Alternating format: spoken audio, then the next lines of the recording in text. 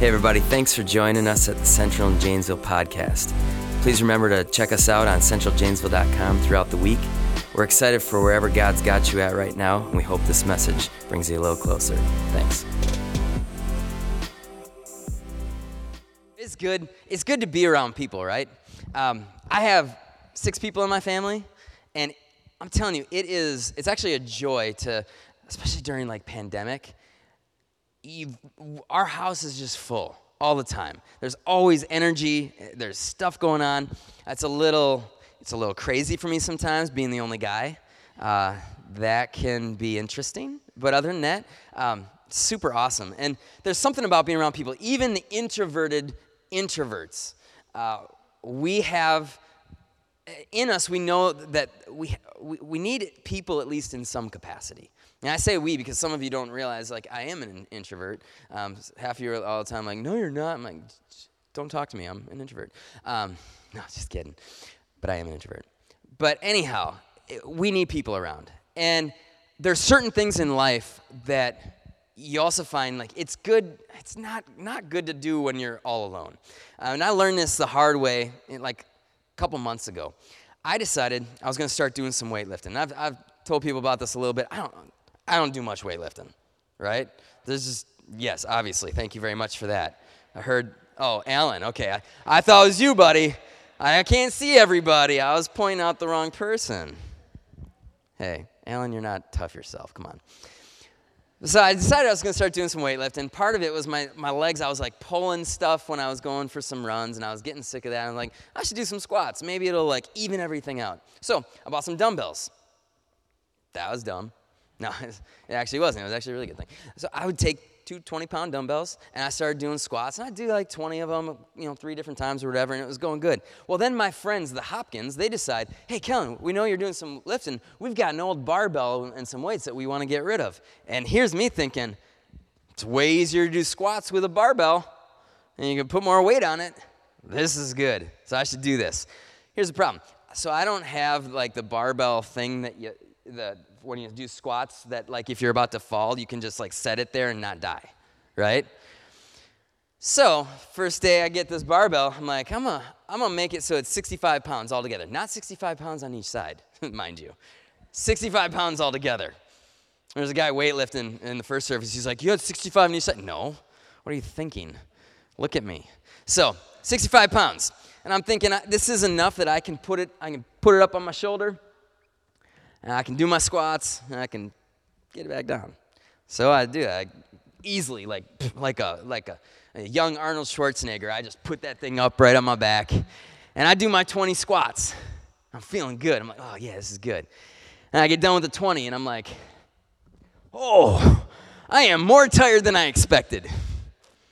I couldn't lift the 65 pounds back over my head, people. Yeah, so now I'm thinking, I'm in the basement. I'm like, do I call out for my wife to come and help me? Like, that's embarrassing. I'm not going to do that. So, next thought was through my head. I'm like, do I just drop it on the floor? It's like, will that break concrete? I don't know. And this is all in 5 seconds. At the 5th second, what came into my head was, do this, Kellen. So I take the barbell, and I start leaning down. And I keep leaning down until this thing hits on one side. And then, this is the best part. This is hard to do with a microphone. Best part, I'm sitting here, and I'm like, and I did a little rollover, and that barbell was now on the ground, and I was alive. I just want you to know, the first service, they clapped for me after that, but whatever. No, you guys don't need to clap. That's crazy. So nobody knew about that until I told everybody. And I wish, part of me is like, why do I preach? Because then I tell all the stupid, embarrassing things in my life. But like weightlifting a lot of weight, yes, I know 65 pounds is not a lot of weight. I get it. But when you lift a lot of weight, it's really good to do that with people so that if you're about to die, they can help you. The Christian life, we don't realize it, but the Christian life is actually a lot like that. We are not called to do the Christian life on our own. We're called to do the Christian life with people. That is something that we see throughout Scripture. And the last year and a half has been tough for us. Most of us have had to be secluded away from people at times. Some of us have gotten to liking it a little too much. Raise your hand if you started to like being alone. Yeah, I see a couple of your hands. It got to be really nice, but hey, it's time to get back into, the way that God intended things. See, we are not all the time, we do not fight for community. But community is actually an important thing that God has given to us. Even if you've been in the church all your life, maybe you've stayed in the church throughout the whole pandemic, it's actually real community that God calls us to make us into every bit the people that he wants us to be. And so today we want to encourage you to look in again at how are you building into community with people who follow Jesus. And so the way we're going to do that is we're going to take a brief look at two passages in Scripture from the New Testament to see what's so special about the existence of the church. And I want to remind you, when I say the church, I am not saying a building. I am not even actually saying our church body itself. I'm talking about the people who believe and love Jesus Christ. That is the church. It is a living, breathing thing. And there's something powerful about this church that God's given to us. And so here's what needs to be understood first, because I think that this is kind of the bare bones of what is important about the church. Here it is. The church is actually your extended spiritual family. The church is your extended spiritual family. Now, some of you, you're looking like to your right and your left, and like, ew, this is my family? Yes. And it's actually a beautiful thing. It's a beautiful thing when you have a family of people that are not like you in all ways. And so, Ephesians 1 verse 5 says this: God decided in advance to adopt us into his own family by bringing us to himself through Jesus Christ. This is what he wanted to do, and it gave him great pleasure. I don't know if when you read that verse, it excites you, but there's something in that verse that actually excites me when I read it. That in advance, before I had ever done anything that made me worthwhile, before I had done anything that would make me somebody that God would want to value as his family, before all of that, God chose in Jesus Christ to adopt me into his family. Like, that's really cool. That's crazy when you think about it, that he would want to do that. And not just that he would do it reluctantly, it says that it made him happy to adopt you and me into his family.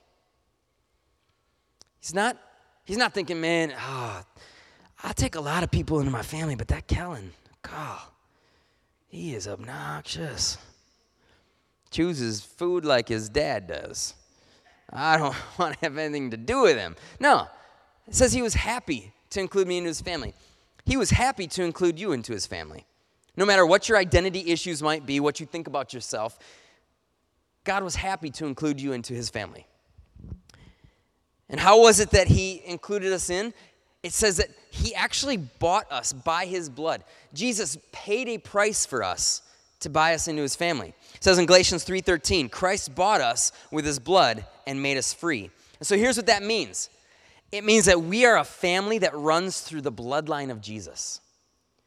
We don't all have the same bloodline in terms of our earthly families, but we've got one bloodline that's the same, and that is the blood of Jesus. That he gave up his own blood. He let his own blood flow out of his body to, in a sense, take on our blood and give us his own. We are all in this same family, the same bloodline of Jesus. And I know that sounds weird. In church, sometimes we say some weird things that sound crazy. We all share the same bloodline. But the truth is we have this connection together. It's unique, and it's unlike anything else in the world. We have a connection through Jesus Christ, and he makes us one family. The truth is, you can have friendship and camaraderie, and you can find that anywhere else in the world.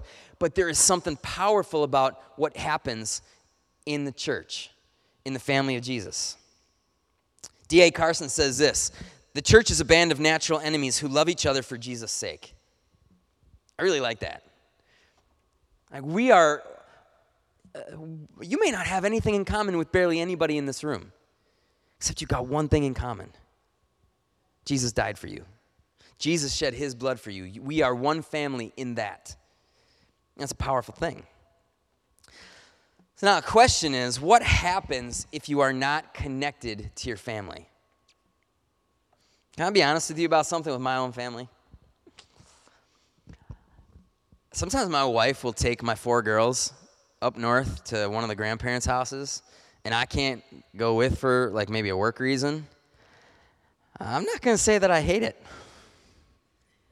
Having the house alone without all my family, sometimes it's actually kind of neat.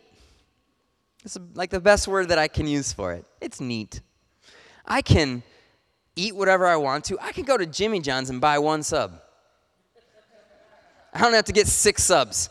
That is a lot of money. I can turn the TV on anytime I want and watch whatever I want. I don't have to put headphones on. I'm telling you, my girls, I don't know about you with little kids, if you've ever seen, we can't put anything on in our house without them going like this. It's the weirdest thing. My oldest 2 daughters, they're freshmen in 7th grade. They'll be watching like stuff that their little sisters are watching, little kiddie stuff, and I'll just see them like they get sucked in. Oh, sit on the table, what's on? And they're just smiling, and I'll literally go and stand in front of them and grin like that, and they don't even know it. It's creepy, I know, but it's really fun actually. But yes, I'll admit it. I love it when I have that alone time at home by myself. Nobody else. But can I say this? It never ceases to amaze me every single time. Within about 24 hours, those little rugrats that I call my children, I start to miss them. It doesn't take 24 hours for me to miss my wife. Like, I really like her. Like, a lot. I like that woman, okay? It takes like 2.4 minutes usually. But my kids, sometimes it takes a little longer. I like them too. I do. Don't call me a bad dad for that, okay? But guess what? The church is God's family. And we're not meant to be without the church for very long. Again, I'm not talking about coming into a building. I am talking about the people who love Jesus. We are not meant to do life without people in the church. And here's a really serious question for us to consider. Can you really love God but neglect his family? You wouldn't believe how many times I hear people say, I love Jesus, but man, I can't stand the church. Maybe you're part of it. You ever think about that? Like the fact that can we really love God and say all of the people that are also trusting Jesus, I don't like them? There's something messed up with that. With my own wife. Now, I've been married for 19 years, and we've been together another 5 years before that, so it's like 24 years. So I've pretty much, at this point, we've been around each other long enough that my wife's family is like my family is like her family. My mom and dad like her more, all day, every day. But here's the thing. I had to learn at a certain point, like, I can't say that I love Crystal and not also choose to love her family. I can't go around just talking bad about her parents or her siblings, just like she can't do that with me because like that's just not a healthy thing for a marriage, right? If I'm going to say I love my wife, I also have to choose to love her family. How can we say we love God and then we say, but I hate your family? I don't want to be around the people. Now, you and I both know the church, people in the church, we stink sometimes. We mess up. I'm a mess up. You're a mess up. People get hurt in the church. I've been hurt in the church. But that doesn't make God's family, the church, a bad thing. And there is something that we can get from the people in the church. And so I want to look at another passage here. This is from the book of Acts, and it's talking about the early church. What is it that we can actually get? What does the church actually offer us? And so we're going back to Acts 2, and this guy named Peter, who is kind of like the first pastor of the church, he has just preached to thousands of people. And they've heard him, and they've listened to him, and they've liked what he said. And here's what it says in Acts 2, starting in verse 41. It says, those who believed what Peter said regarding Jesus were baptized and added to the church. All the believers devoted themselves to the apostles' teaching and to fellowship. And all the believers met together in one place and shared everything they had. They sold property and possessions and shared the money with those in need. They worshiped together at the temple each day, met in homes for the Lord's Supper, and shared their meals with great joy and generosity, all the while praising God and enjoying the goodwill of the people. You cannot, I don't think, read that scripture and not realize just how crazy this connection is that the early church had with each other. They had just given their lives over to Jesus, and they are full force connected with one another. And I think it's because they realized that they were better together than they were apart from each other. Something that I think that we need to be reminded of. And so this passage, I think it shows us some things that you will get better with the church than trying to do it on your own. What are some of the things that you're going to get better at with the church than trying it on your own? First thing is this. With the church, you will grow in your commitment to correct teaching. Verse 42 says that all the believers devoted themselves to the apostles' teaching. Another version says that they committed themselves to these teachings. Can I be honest with you? I do not always devote myself to the teachings of Jesus. I'll tell you what I'm really good at sometimes, though. I'm really good at telling myself exactly what I want to hear. I'm really good at telling myself my own gospel. Like, no, this is okay.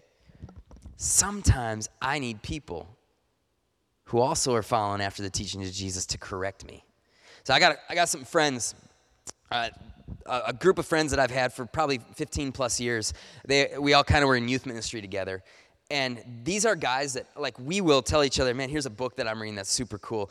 We'll talk to each other about serious stuff. And like, dude, I think you're kind of messed up in the way you're thinking that way. And we'll challenge each other in those kinds of ways.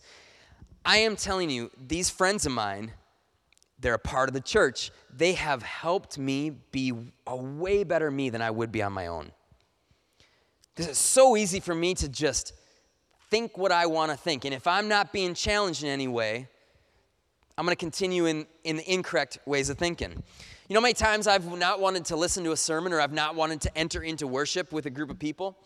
And part of the reason is because I know I might get challenged in that moment. How many of you have never gone to church on a Sunday because you're like, I don't want to have my feathers ruffled? It happens, right? I don't want God to be able to speak to me while I'm in a time of worship. I'm not comfortable with that right now, with where my life is at. But oftentimes it's sermons, it's times with a small group.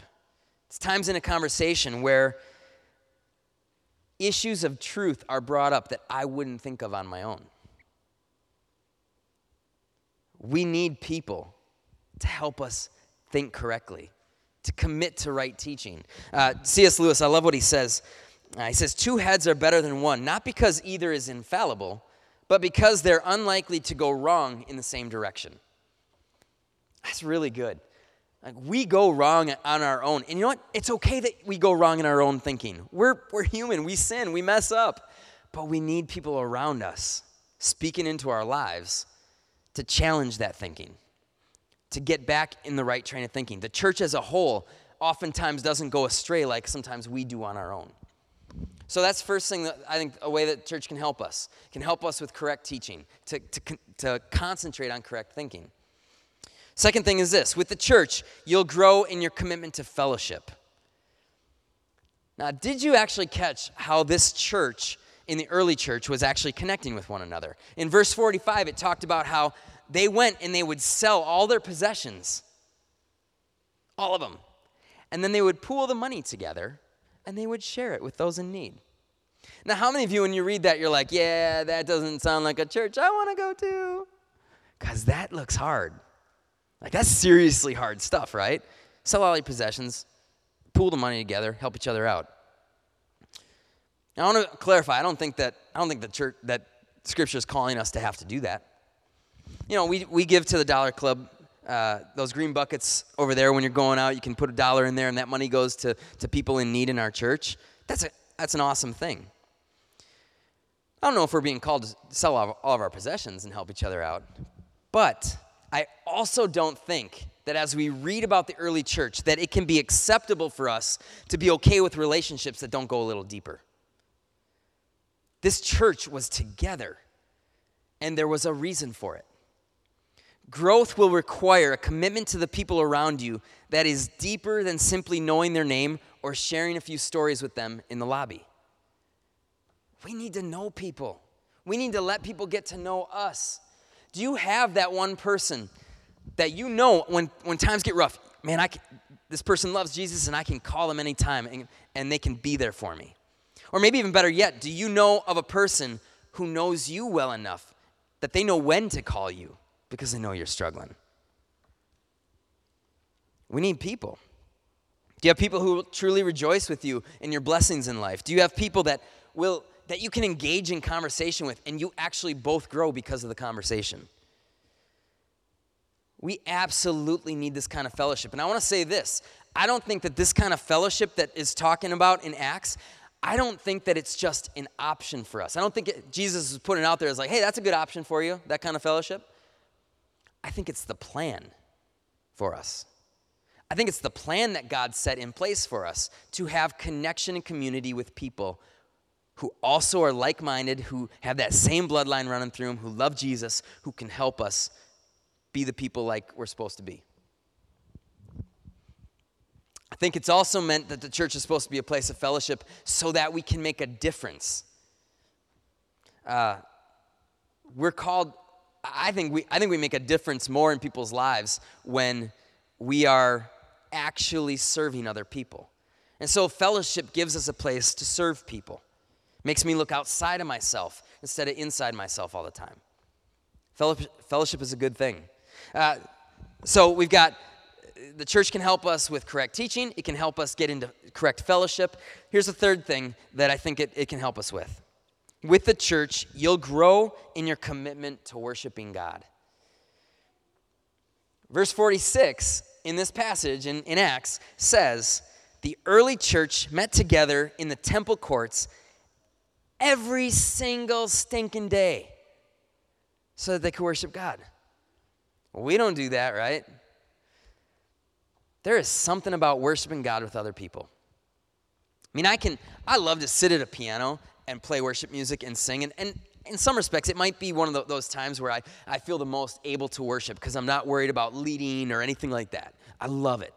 But can I say there is something powerful about when the Spirit of God is in a room where a bunch of people are worshiping God? There's something powerful in that.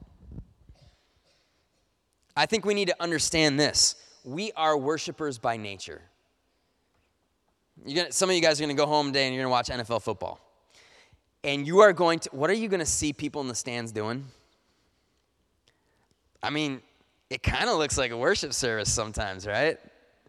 It's not far from it. We actually give praise and adoration and worship to the things that we're devoted to and that we love. Some people like Reggie White and Green Bay Packers stuff. Some people like the Vikings. All right? I'm sorry. That would be me. I'm not saying I worship them, but we're devoted to them. We're devoted to our team.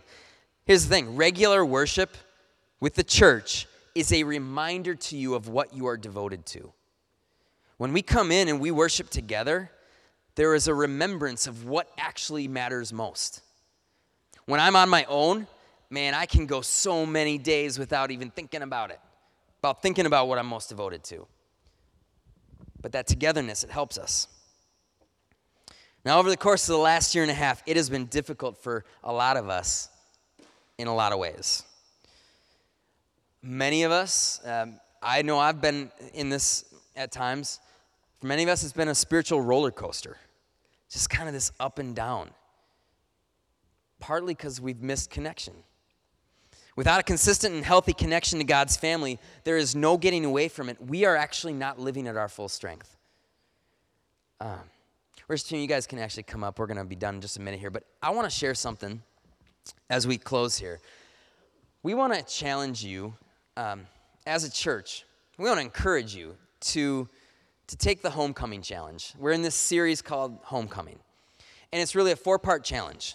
And so I just want to give the challenge to you. Our ushers, our guest services team. There's like so many names we've had. I'm trying to still get the name right, okay? Guest services is what we're saying. But they're going to be out there with some papers for you, hand them out as you go. And they're going to have this commitment on there so you can see what it looks like. But it's just a commitment for you. You don't have to make it to anybody, but just between you and God. But it's 4 parts.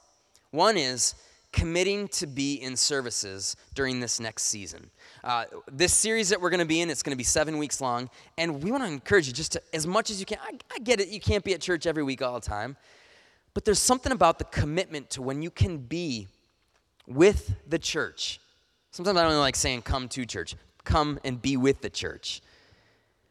Commit to being with the church on Sunday mornings so that we can learn and grow together during this season. The second thing is this. Decide to make a difference by choosing to serve at Central. Make a difference in other people's lives. And here's the thing. You will make a difference in your own life. I want to share a quick story about this. On Friday night, my family, we drove over here. My wife wanted to figure out how to make coffee. I don't know if you guys figured out, but we got coffee back there now, okay? And you can thank my wife, Krista, later because she did that. But because I don't like coffee. I could care less. But here's what happened. We're here, and my daughter, youngest one, 6 years old, Finley, she comes up to me, she's like, Dad, I want a job at church. I want something I can do to help people.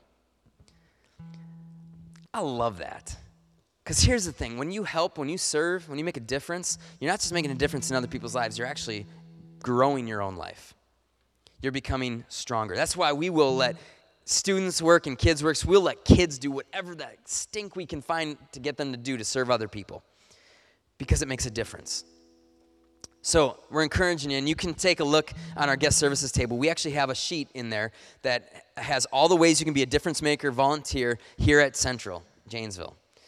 You can take it with you, bring it back, and let us know how you'd like to serve. The third thing is this. Each week, we've got a homecoming study guide out there for this series. Take that with you and take time to go through that study guide and grow through that. The fourth thing is this. Get in a small group. I want to encourage as many people as possible to get in small groups. And one way that we've encouraged small groups in the past is to find your own group of people and get in a small group, and I can help you figure out how that looks, but I know it's hard for some people to do that. And so we're trying to make it a little bit easier now. A couple ways that you can indicate to us that you'd like to be in a small group. You can, again, guest services table. There, you can fill out a connection card, check off small groups. We'll contact you. Or like Shannon was talking about in the video, go to centraljanesville.com/small groups. You can fill out an online form there that tells us exactly what you'd like to see in a small group that you'd like to be a part of, to get to know people, to get to be encouraged by people. We've got a women's group starting up at the end of September. We're excited about that. We've got the Brotsmans and the Watsons. They rhyme, but they're also starting some small groups in their homes. I want to get you involved with this stuff. There's a young adults group that meets. Love to get more people hanging out with them. But it's important for us to be together. And so we want to encourage you to do that. It's easy to bow out of this Christian life of doing life together. Sometimes it's hard to take the time to do this the way that Scripture tells us to, with people. But we're family. And this family, you have untapped potential in this family that's full of power. I think God is saying, why don't you tap into that power a little bit? Truth is we're always going to be better together. So my thing is, let's get together. Let's be a church that is committed to each other. Rather than just walking through here, sitting in a chair and not, maybe having a conversation or two, let's get to know each other. Let's be the church. Thanks again for joining us on the Central and Janesville podcast. Remember to check us out at centraljanesville.com. Have a great week.